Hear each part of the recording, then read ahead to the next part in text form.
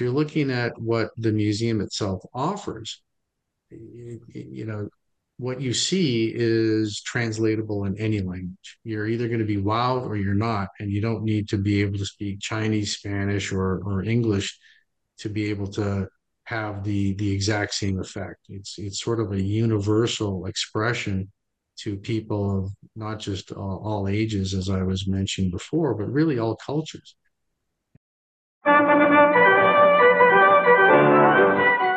Welcome to the Attraction Pros podcast, where we discuss the latest trends and challenges facing the attractions industry today. We chat with some of the top leaders in the field and provide resources that will help develop your career in this great industry. I am Josh Liebman.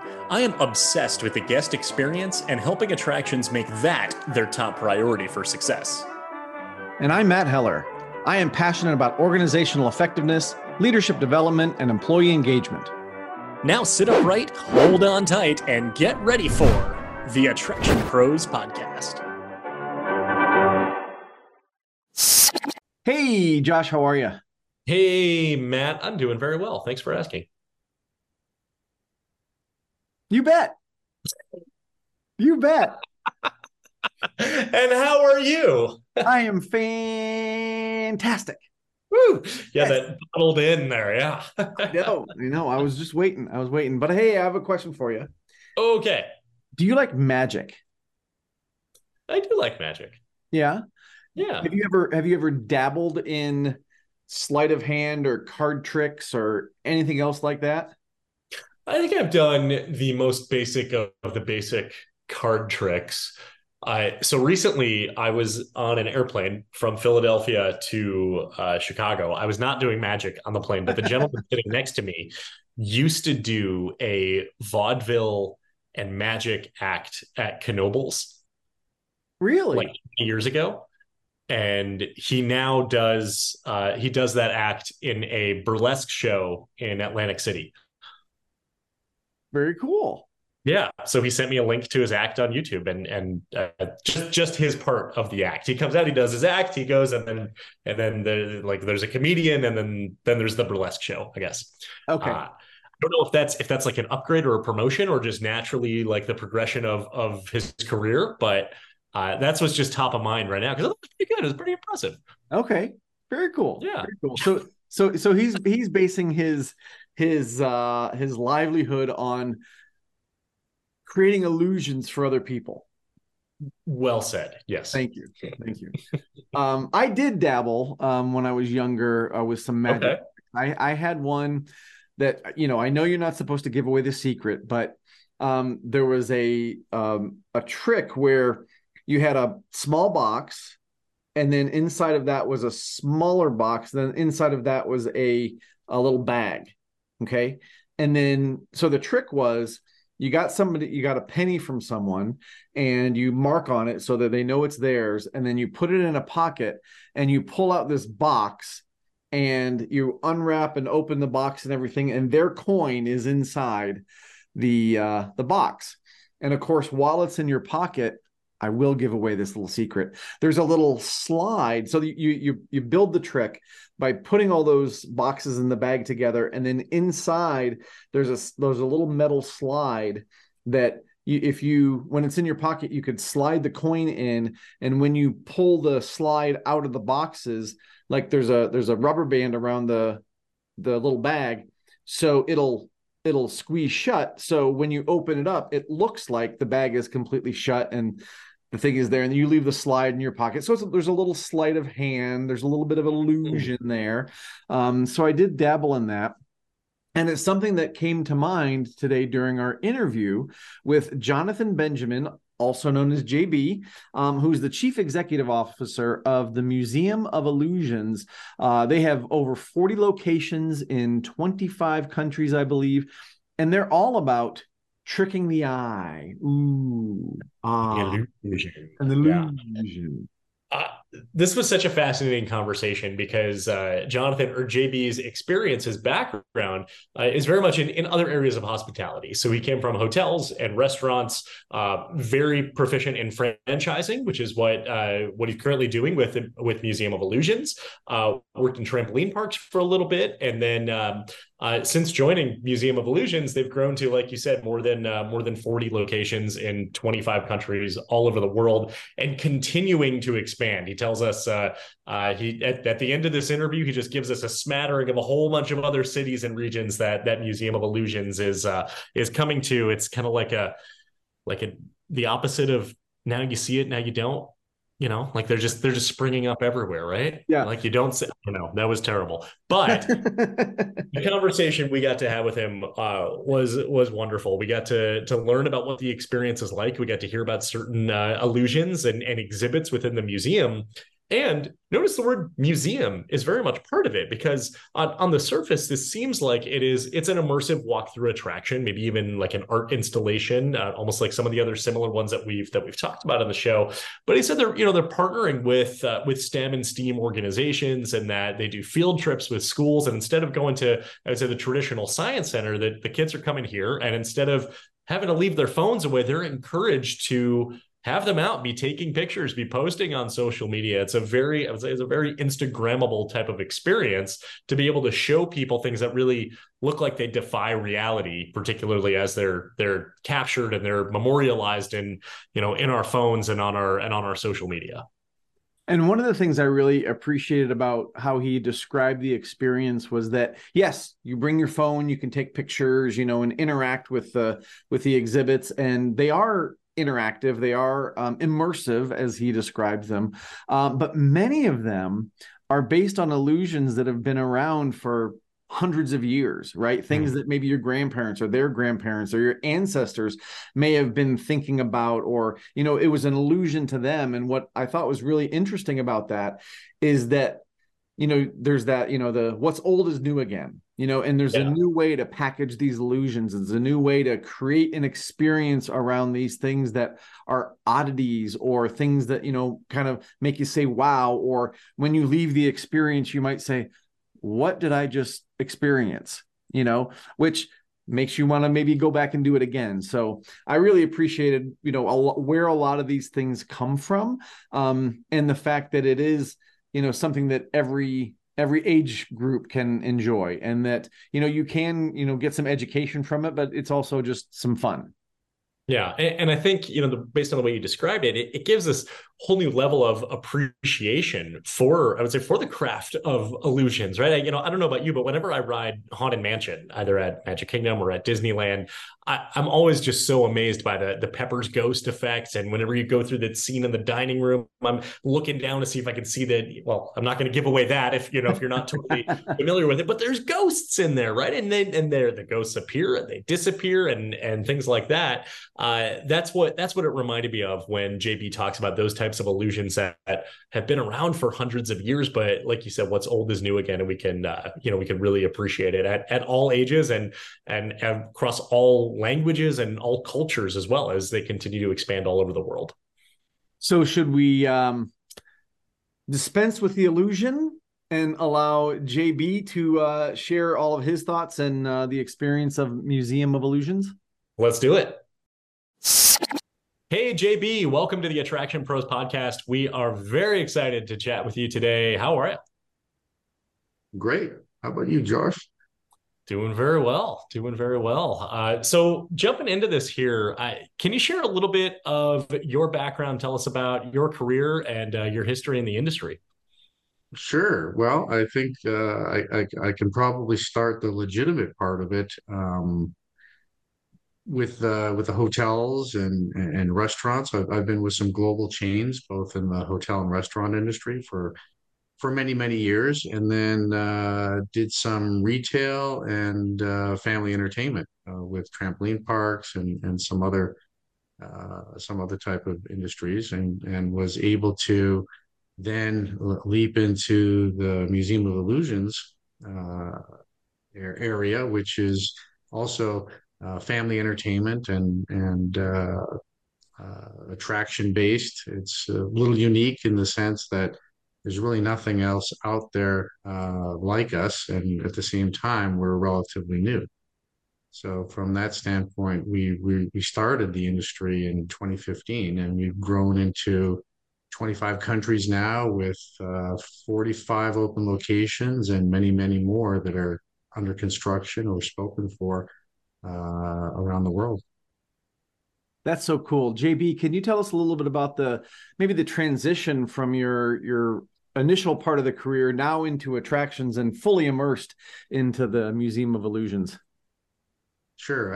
I think, overall, if you're looking for a type of background on how to lead this type of venture, you really have to have hospitality. You have to have a knowledge of who your customer is, how to speak with them, how to market to them, et cetera. And I don't think there's more of a training ground that is more relevant than restaurants and hotels. I mean, these are where new people are coming in all the time with all sorts of different likes and dislikes and personalities, et cetera. And you've really got to be able to adapt and accommodate to whatever their needs and desires are. And you've got to be able to speak their language. And there's a lot of different languages to speak. So if you're looking to host attractions, it's very transferable with a lot of those skills and having that knowledge base.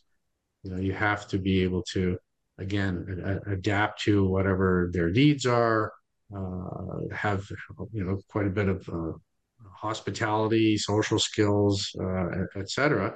And some of it can be trained, and some of it is just natural. So as we're looking at deploying new locations and employing the right people, those are a lot of the attributes that we look for.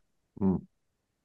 I like that you really touched on the hospitality piece, because that definitely is, I'd say, the common denominator between all of these industries or areas of the industry that you've been in, whether it's a restaurant, hotel, trampoline park, or Museum of Illusion. Coming from the restaurant hotel space, curious though if there were any surprises or any learning curves that perhaps you hadn't anticipated of going from hotels and restaurants and then into trampoline parks, which is now, I would say, more like recreation-based entertainment, and then very similarly into Museum of Illusions. Surprises, no. I mean, I think it was a real natural progression, to be quite frank. I mean, it's in many instances, it's the same people that are visiting our museums who are then planning on going to a restaurant afterwards, or maybe having stopped at a restaurant beforehand. It's family entertainment, but it's also appeals to all ages. So whether it's children or grandparents or everyone in between, everyone likes to eat, everyone likes to stay in hotels, everyone likes to have experiences. And we offer something that's rather unique, I think, compared to what someone else might assume to be uh, a museum visit. So it's more immersive. And there's the trend these days for immersive experiences that we are riding the wave of. JB, I'm curious if we can go back just for a second, because you said something I thought was really interesting, that I'd like to dive into a little deeper. You talked about in hospitality, some of it can be trained, some of it is more natural. So as you're looking for staff, are you looking for people that have sort of that natural twinkle in their eye, if you will, that you can train them on the skills versus maybe the other way around? Matt, that's the million-dollar question, because I think, as you know, your employees are really the heartbeat of any organization. I don't even care what type of business it is. And they have to be engaging, but at the same time, they've got to be able to read the room, read the guests, so to speak. There's no one size fits all approach. And some of those things are just you're born with. Maybe you might hone it a little bit, or adapt some styles. But there are just certain things that you cannot train. And if you're glued to your phone, or you're more introverted and not wanting to interact with people or guests, probably not the right candidate to work in our museum, or frankly, even restaurants or hotels. There's many studies that you're probably already aware of, that point to how engaging the employees are and how it translates into top line revenue and frankly guest satisfaction. Can you expand on that and the engagement of the employees leading into top line revenue for those who perhaps hadn't seen those studies? Well, I think the more, let's just say the more satisfying the experience is, the more likely those customers are going to post positive reviews, comments, tell their friends, tell their family, and return.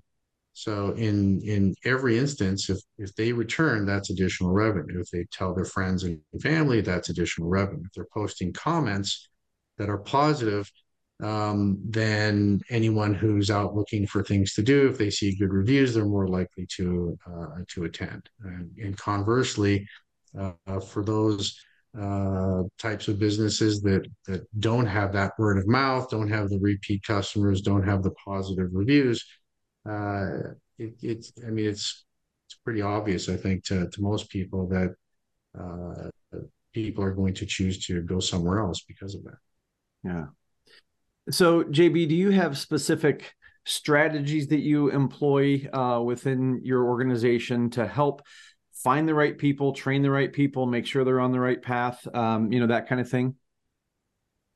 We do. I mean, those are things that I would typically leave to our operations folks. So they've got a model of the people that they're looking for to lead in every single museum. It's leading by example. I think it's also being very selective in the interview process, and it's applying proper training techniques at the outset, and then a constant monitoring of the environment and providing in many instances instant feedback to the employees as they're walking the floor and interacting with guests. So I would love to pull back a bit if we can. You talked about Museum of Illusions, just being, you said relatively new, kind of the first one opened in 2015 and now with 45 locations all over the world. Can you tell us what's the experience like? It sounds like it's a very unique type of attraction. Can you walk us through kind of what people experience when they're at the museum? Well, I can. I think it's even better to be able to walk you through as you're experiencing it yourself, but I'll try my best. Basically, you're walking into a facility where there are exhibits, pictures, hands-on exhibits that you can manipulate and interact with, where it's hard for your brain to really comprehend what's really going on. It's not anything that is high tech, for example. So it's not you're not having high definition video being broadcast on walls and floors, but it's objects that you're looking at that don't make sense, but at the same time you're looking at it and experiencing it. So I think what people have done is as they've grown up, they've learned to associate forms, objects, just by vision or touch, and they just don't make sense. So think of in fine art, for example, there might be a Salvador Dali painting or something like that sort of defies logic. But in our sense, it's using geometry, some math, some art, lighting techniques, et cetera, that help form these optical illusions that are being transcribed on your brain, and it really is in many instances a wow type of experience of I don't believe what I'm seeing, but yet there it is. And in some instances, it actually involves some kind of physical stimulation as well, where you might be standing still and you're not moving at all, yet you might feel a little bit dizzy, or the room is moving, or something like that. It's really quite amazing. You have to experience it firsthand. Um, and what we do is we pack our museum with at least 70 to 100 types of different visual and exhibits to be able to stimulate your brain. to the point where when you're walking out, you might have a favorite one, or you might be talking about something. But even then, it's very experiential because you're feeling it, you're seeing it. But on the other hand, you actually go in and you're able to take pictures of it, take videos of it, to memorialize it, or to share it with friends and family. We have a lot of people that do that through their social media, et cetera, which is a lot of fun. Um, you're showing pictures to your connections that just defy reality. Um, and that's just for I think the general audience. One of the things that we also do is we encourage um, school children to come in during the school year, field trips, et cetera. And I don't know what your experience was when you were growing up and you would go on a field trip with your school. Everybody packs into the school bus and with their lunches and everything like that.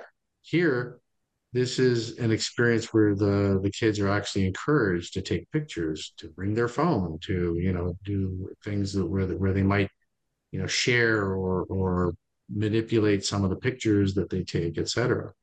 Many of our locations, where available, are able to actually uh, satisfy STEAM and STEM requirements for the local school boards, and we are able to provide planning books for the teachers to be able to help the children understand and associate certain things that they're looking at with some of the lessons that they're learning, whether it's geometry or art or math or engineering or other science.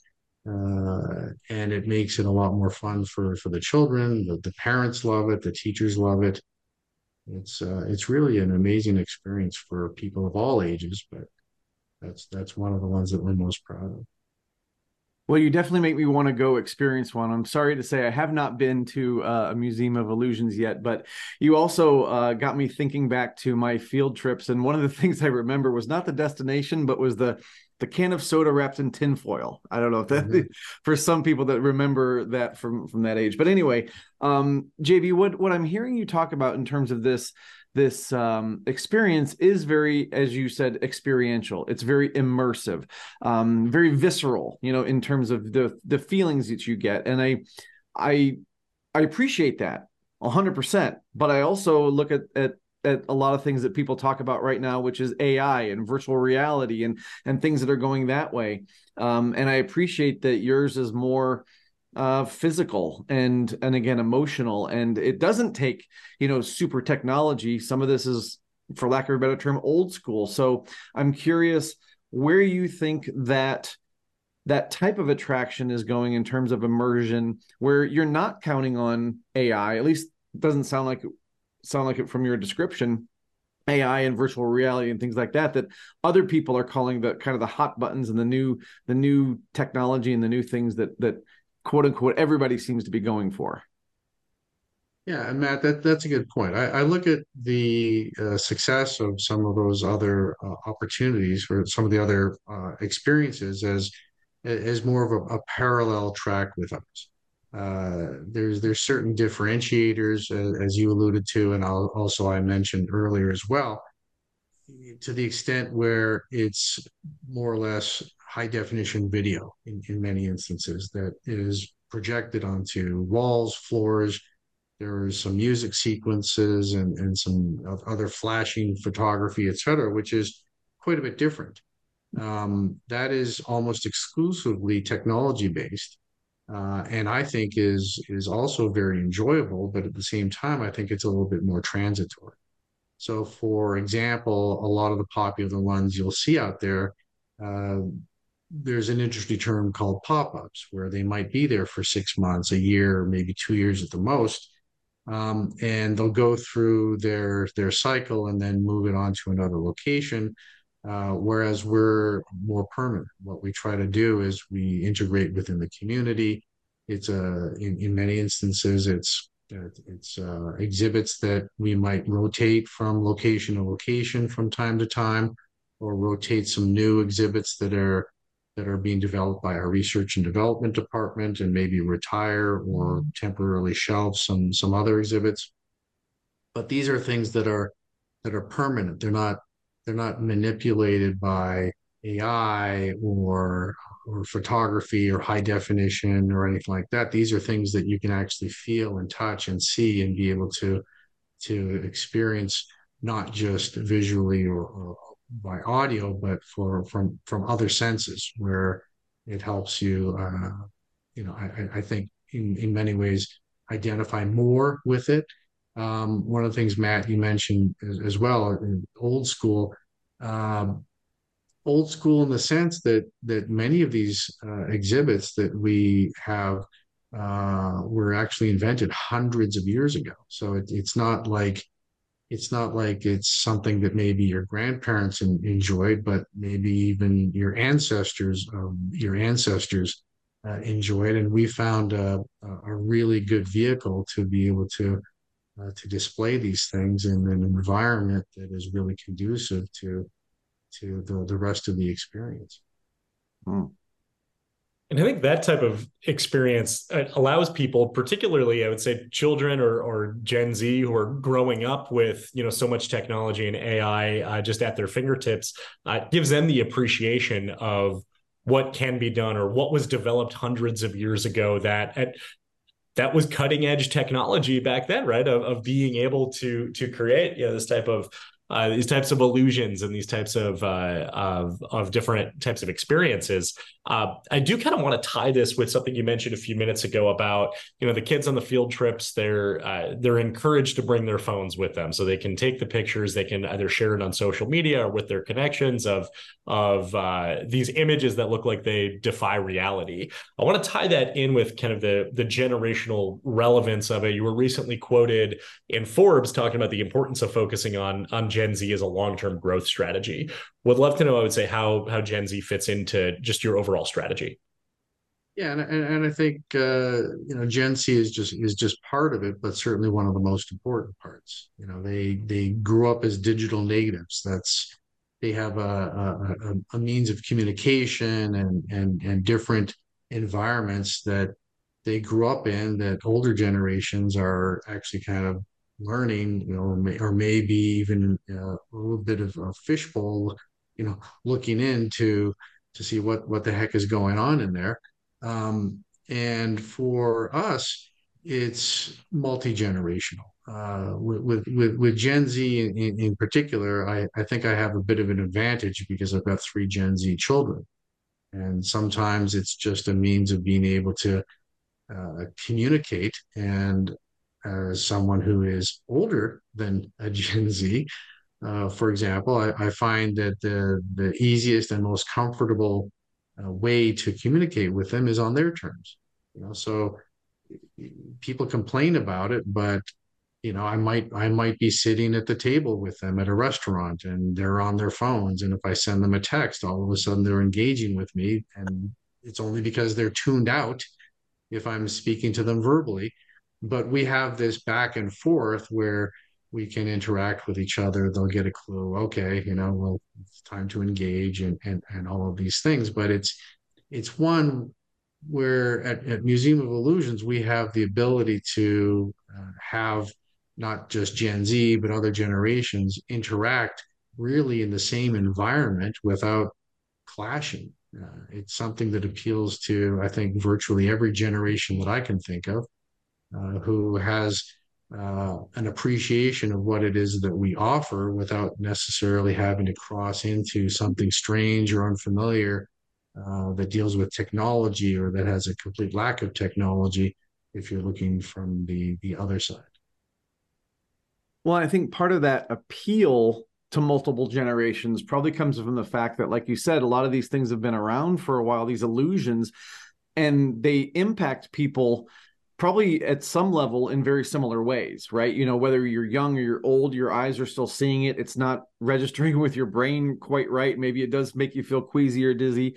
And obviously from person to person, that could be a little different, but we all kind of see some of those things in slightly similar ways, I would imagine, no matter what our age is. But one thing you just touched on that I think a lot of people, maybe not so much recently, but I know I've heard a lot of people talk about, complaining about the new generation, whatever you want to call them, right? But you said in so many words, you can either complain about them or you can teach them. That's what kind of how I interpreted what you said. So how does that even transfer over into the workplace? Because you've got those same folks working with you that maybe they're native communication maybe on their phone or what they gravitate toward. So now you've got a young person who you want to interact with your guests. So how do you then create the environment where it's more acceptable and obviously more of what you want for them to interact with your guests than to be on the phone or to not engage? That's a good question, Matt. And that's a really probably more complicated than the answer I'm going to give you. But I think a part of it goes back to what I was saying earlier about reading the room. Being able to engage more forcefully if welcomed, and maybe made not so forcefully if you can read the room and say, okay, these people just kind of want to be left alone. But I think if you're looking at older generations, for example, and I know this just from my own family, they struggle a little bit with some of the technology that's out there, and so they're always looking for help. How do I do this? How do I turn this? I mean, how do I um, um, edit this photograph that I just took? And sometimes it's a matter of just asking them if they can be shown on their smartphone, and they're learning new tools on how to use the technology that they already have that they might only be using on a limited basis, and so they're very appreciative of it. In other instances, if you're dealing with people who are intimately familiar with that type of technology, it's a matter of just speaking with them and just saying, "Hey, you know what? If you open this and turn it that way, well, oh yeah, I'll try that." And it's just being able to adapt. I think I don't care what kind of business you're in. There's no one size fits all approach, but it's being able to be on the same plane with the person or group that you're trying to engage with that I think makes it most satisfying for the guest. As far as the employees are concerned, let's go back to the first part of your question. Um, I think that we learn as much from our employees as I think they learn from us. So they can learn the concept, but we are far from a point where we would ever say we know everything. And I think there's lessons to be learned every day, and I think that some of the best ways we learn about the community and the customers is just by listening to the input from our employees, and we welcome their contribution, and we have sort of an open AI environment where those type of inputs are not only welcome but they're also encouraged. I'm curious then, with the amount of locations that you have and with your continued growth strategy, everything that you just shared there of being able to manage that and keeping that consistent and continuing to value that employee input as the number of employees continues to grow at scale and the number of locations and the number of regions continue to grow, of being able to continue to, I'd say, hone in on that and being able to learn from your employees and valuing their, or being able to even just gather their input to be able to get that information to be able to learn from them. Well, it's hard. I mean, first of all, we have to deal with corporate locations as well as franchise locations. So for us, it's getting input from business owners, and we are also a business owner, so we're also seeing it firsthand from the museums that we own and manage. And what we do is we have input from the owners of those franchises typically, and are able to compare notes. We have a very collaborative franchise environment where we learn also from our franchisees things that work, things that may not work so well, and we also are able to apply our knowledge and expertise to help them succeed. Um, but I think the biggest challenge is really being able to uh, you know, I think adapt these in different languages, in different currencies, et cetera. So it's more of a technical operational aspect that is the challenge. If you're looking at what the museum itself offers, you know, what you see is translatable in any language. You're either going to be wowed or you're not, and you don't need to be able to speak Chinese, Spanish, or English to be able to have the exact same effect. It's sort of a universal expression to people of not just all ages, as I was mentioning before, but really all cultures. And sometimes it's trying to adapt to the local culture, a type of exhibit that we might have that might be a little bit more expressive with a different color scheme, for example, or a different type of background that makes it a little bit more uh, I welcome in the community, or something that's a little bit more recognizable. So as we go around the world and even in different regions of a single country like the United States, we try to adapt the environment to some of the local landmarks or some of the local hometown heroes, or things that would appeal to the people locally. You know, one of the things that I think surprises most people who are getting to know us is they really think we're, you know, tourist driven, and certainly we welcome tourists, and there's certain locations we have that, the obvious ones like Orlando, for example, that where the entire city is practically tourist driven. But the majority of our customers actually come from the local communities, and I think it's part of our DNA to try to assimilate within the community, and part of it is to be able to help design the museums that are reflective of some of the cultures and important elements that the community represents. JB, I'm curious, and forgive me if I keep coming back to the employees, but you keep saying things that spark these thoughts in my mind, and I'm just curious about some things from your perspective.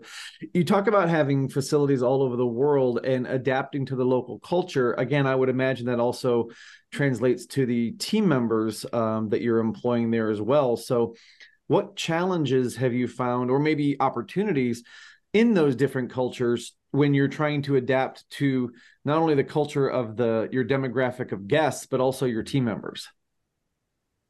So surprisingly, very little. You know, I think in many instances, I don't want to say the product speaks for itself, because in many ways it does, but at the same time, you can't take that for granted. You've got to be able to, you know, market it and communicate in whatever the local language might be, through whatever the local customs might be, et cetera.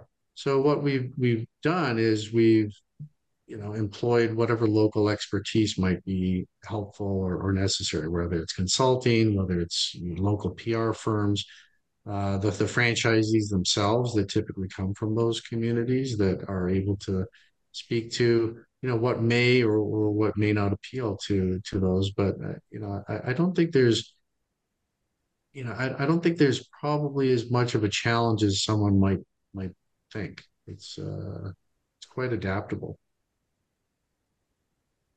JB, can you share a little bit more about Museum of Illusion's growth strategy? Because we talk about, we say at this time you're in 40 plus locations, 25 countries. Can you talk a little bit about, I would say, how the company has continued to accelerate growth? You talk about the franchise model, but also just being able to tap into new regions, new cities, new communities, and be able to develop the museums in new locations. Well, I can. In many ways, it was a bit of a renaissance for us, in the sense that we opened a single location with our founders in Zagreb, Croatia. Zagreb's the capital city there. That's where it all began. And by virtue of a number of the visitors that came in, as well as the lines that were forming around the block just to experience this, the founders were approached by people from around the world saying, we'd really like one of these in New York, or we'd really like to do one of these in Paris. What are your expansion plans? And it was I think in some ways a happy surprise to the founders to discover that this was something that potentially could have some worldwide appeal. Um, and so what that sparked was a strategy of franchising, and from there they grew to a number of locations on multiple continents in multiple countries, and got to a point where they had reached some type of critical mass where there was going to either be a stoppage in development, or it was going to maybe get a little bit unwieldy or out of control. I mean, with franchisees, you've got to provide help, support, expertise, et cetera. And that began their solicitation of potential partners who could come in and bring that expertise. Happy to say that approximately 18 months ago, there's a local company, private equity company in Vera Equity Partners, that bought a majority stake in the business to really help foster that next wave of growth, and apply a little bit more of a professional element to it, in the sense that we were not going to be reactive, we were actually going to be proactive. So we would put some sort of science behind the growth pattern, where we would explore demographics, preferences, trends, obviously populations and buying power in certain areas, to be able to duplicate that strategically around the world. And one of the first things we did was actually target the top markets around the globe based on a lot of those factors, some of which are kind of secret sauce that I can't divulge. Um, but it gave us the impetus to be able to actually select certain markets around the world for growth. And one of the things that we're experiencing now is a tremendous amount of that growth based on the research that we did, 18 to 24 months ago. Parallel to that, we also had a number of very successful franchisees who also wanted to continue to grow, and in many instances are now opening their third, fourth, fifth, sixth location because of that. And with them, we find a tremendous amount of synergy, in the sense that they really dominate the markets that they're in, and we're very appreciative of what they've been able to do for the brand, and we also continue to carry the torch and focus a little bit more on the corporate expansion, which was not really a strategy that was done until it was taken over by Invera. So JB, one of the things I'm curious about as you're expanding and you are, working with all these different facilities and kind of leading the charge in the expansion, somebody could look from the outside and say, "Wow, that's something that I'd like to do. I'd like to have that kind of influence," or try to understand what it takes to be in that type of position. So I'm curious, what sort of advice or guidance do you have for people that are kind of coming up through the industry that may want to, be as involved in an operator plus a franchise business, or just be an executive in the hospitality industry? Well, I think it's a lot of patience, a lot of hard work, and I think it's thinking differently. I don't think this is a good field for someone who just wants to toe the corporate line, so to speak. You've got to be able to think, I hate to use the cliche, but out of the box. You've got to be able to take some risks. But also, I think more importantly, try to associate yourself with those type of people. I mean, I found that throughout my career, I've always been able to find individuals who were willing to share advice, share tactics, etc. Some formally, some informally, but there's mentorships out there. I've actually taken it upon myself to, I don't want to say give back, but also take some of those learnings and be able to share it with a lot of the colleagues that I currently work with and have worked with in the past.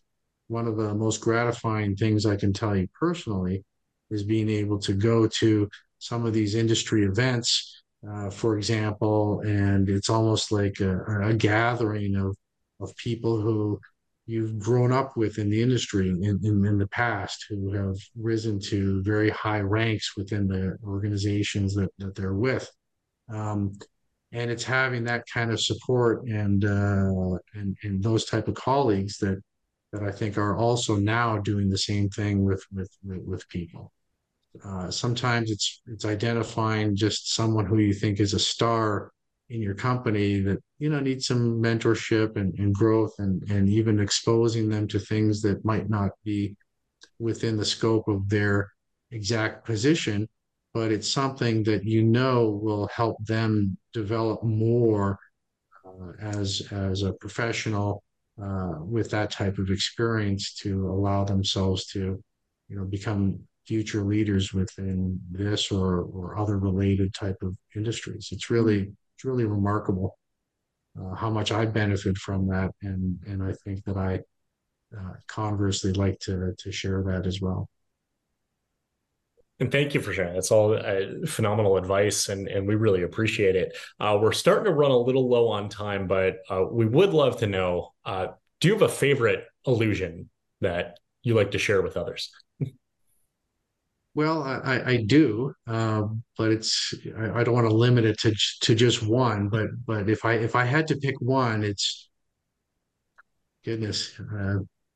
You ask me tomorrow, it might be a different one. I'd say our building illusion. So it's one where you could probably go online and look and see what some of those look like, but it's a gigantic mirror that is applied to a diagonal wall where the elements of the illusion are actually on the ground. And what you're doing is you're taking the photograph of how you look in the mirror, and you might look like you're scaling a building, for example, or hanging off the preface of a balcony or something, and you're really just lying on the floor. But the illusion, the visual of that is really quite remarkable and raises a lot of eyebrows. Makes my mother scared to see me hanging off of a ledge of a 10-story building, for example. So it's ask me tomorrow and I'll give you a different answer. All right. Well, we're gonna call you tomorrow and just to see what you say there. But JB, this has been really interesting, and again, really inspires me to want to go visit one of these museums of illusions. But as Josh said, we're running a little low on time. So if people wanted to learn more about Museum of Illusions, or they wanted to contact you directly, where would you send them? Probably send them to LinkedIn. My profile is easily available. They can reach out to me at at museumofillusions.com. I think they're probably going to get the most information just going to our website, which is museumofillusions.com. And hopefully visiting one of our locations. You'll see all of our existing and opening soon locations on the website. We've opened several this year. We're about to open two more this month, actually, one in Las Vegas and one in Houston, and then followed on its close heels by Denver in September. I think also Bordeaux, France in September. Along with San Diego and Copenhagen between now and the end of the year. We just recently opened Atlanta, which isn't far from where you live, and I'd certainly love to show you a good time if you want to drive down from the mountains. Absolutely. We opened recently in Minneapolis, Austin, Montreal, Marseille, just to name a few, just this year alone. So we're on a high growth trajectory, as you know, and we aim to have 100 open locations by the end of 2026. We're well ahead of that pace right now. Wow. So if you don't have a location near you, just wait. Because sounds like one is coming close by, Well, or at least to the nearest major market. yes, Excellent. exactly. JB, thank you so much for your time today. We really appreciate the opportunity to chat with you and learn about your career and your background and your guest experience and employee experience philosophies and just everything about Museum of Illusion. So thank you. And for everyone out there who is watching and listening, just remember, we are all attraction pros. Thanks for listening to the Attraction Pros podcast. Make sure to subscribe so you can tune in when new episodes release. And even better, please leave us a review on iTunes. For more information, visit attractionpros.com.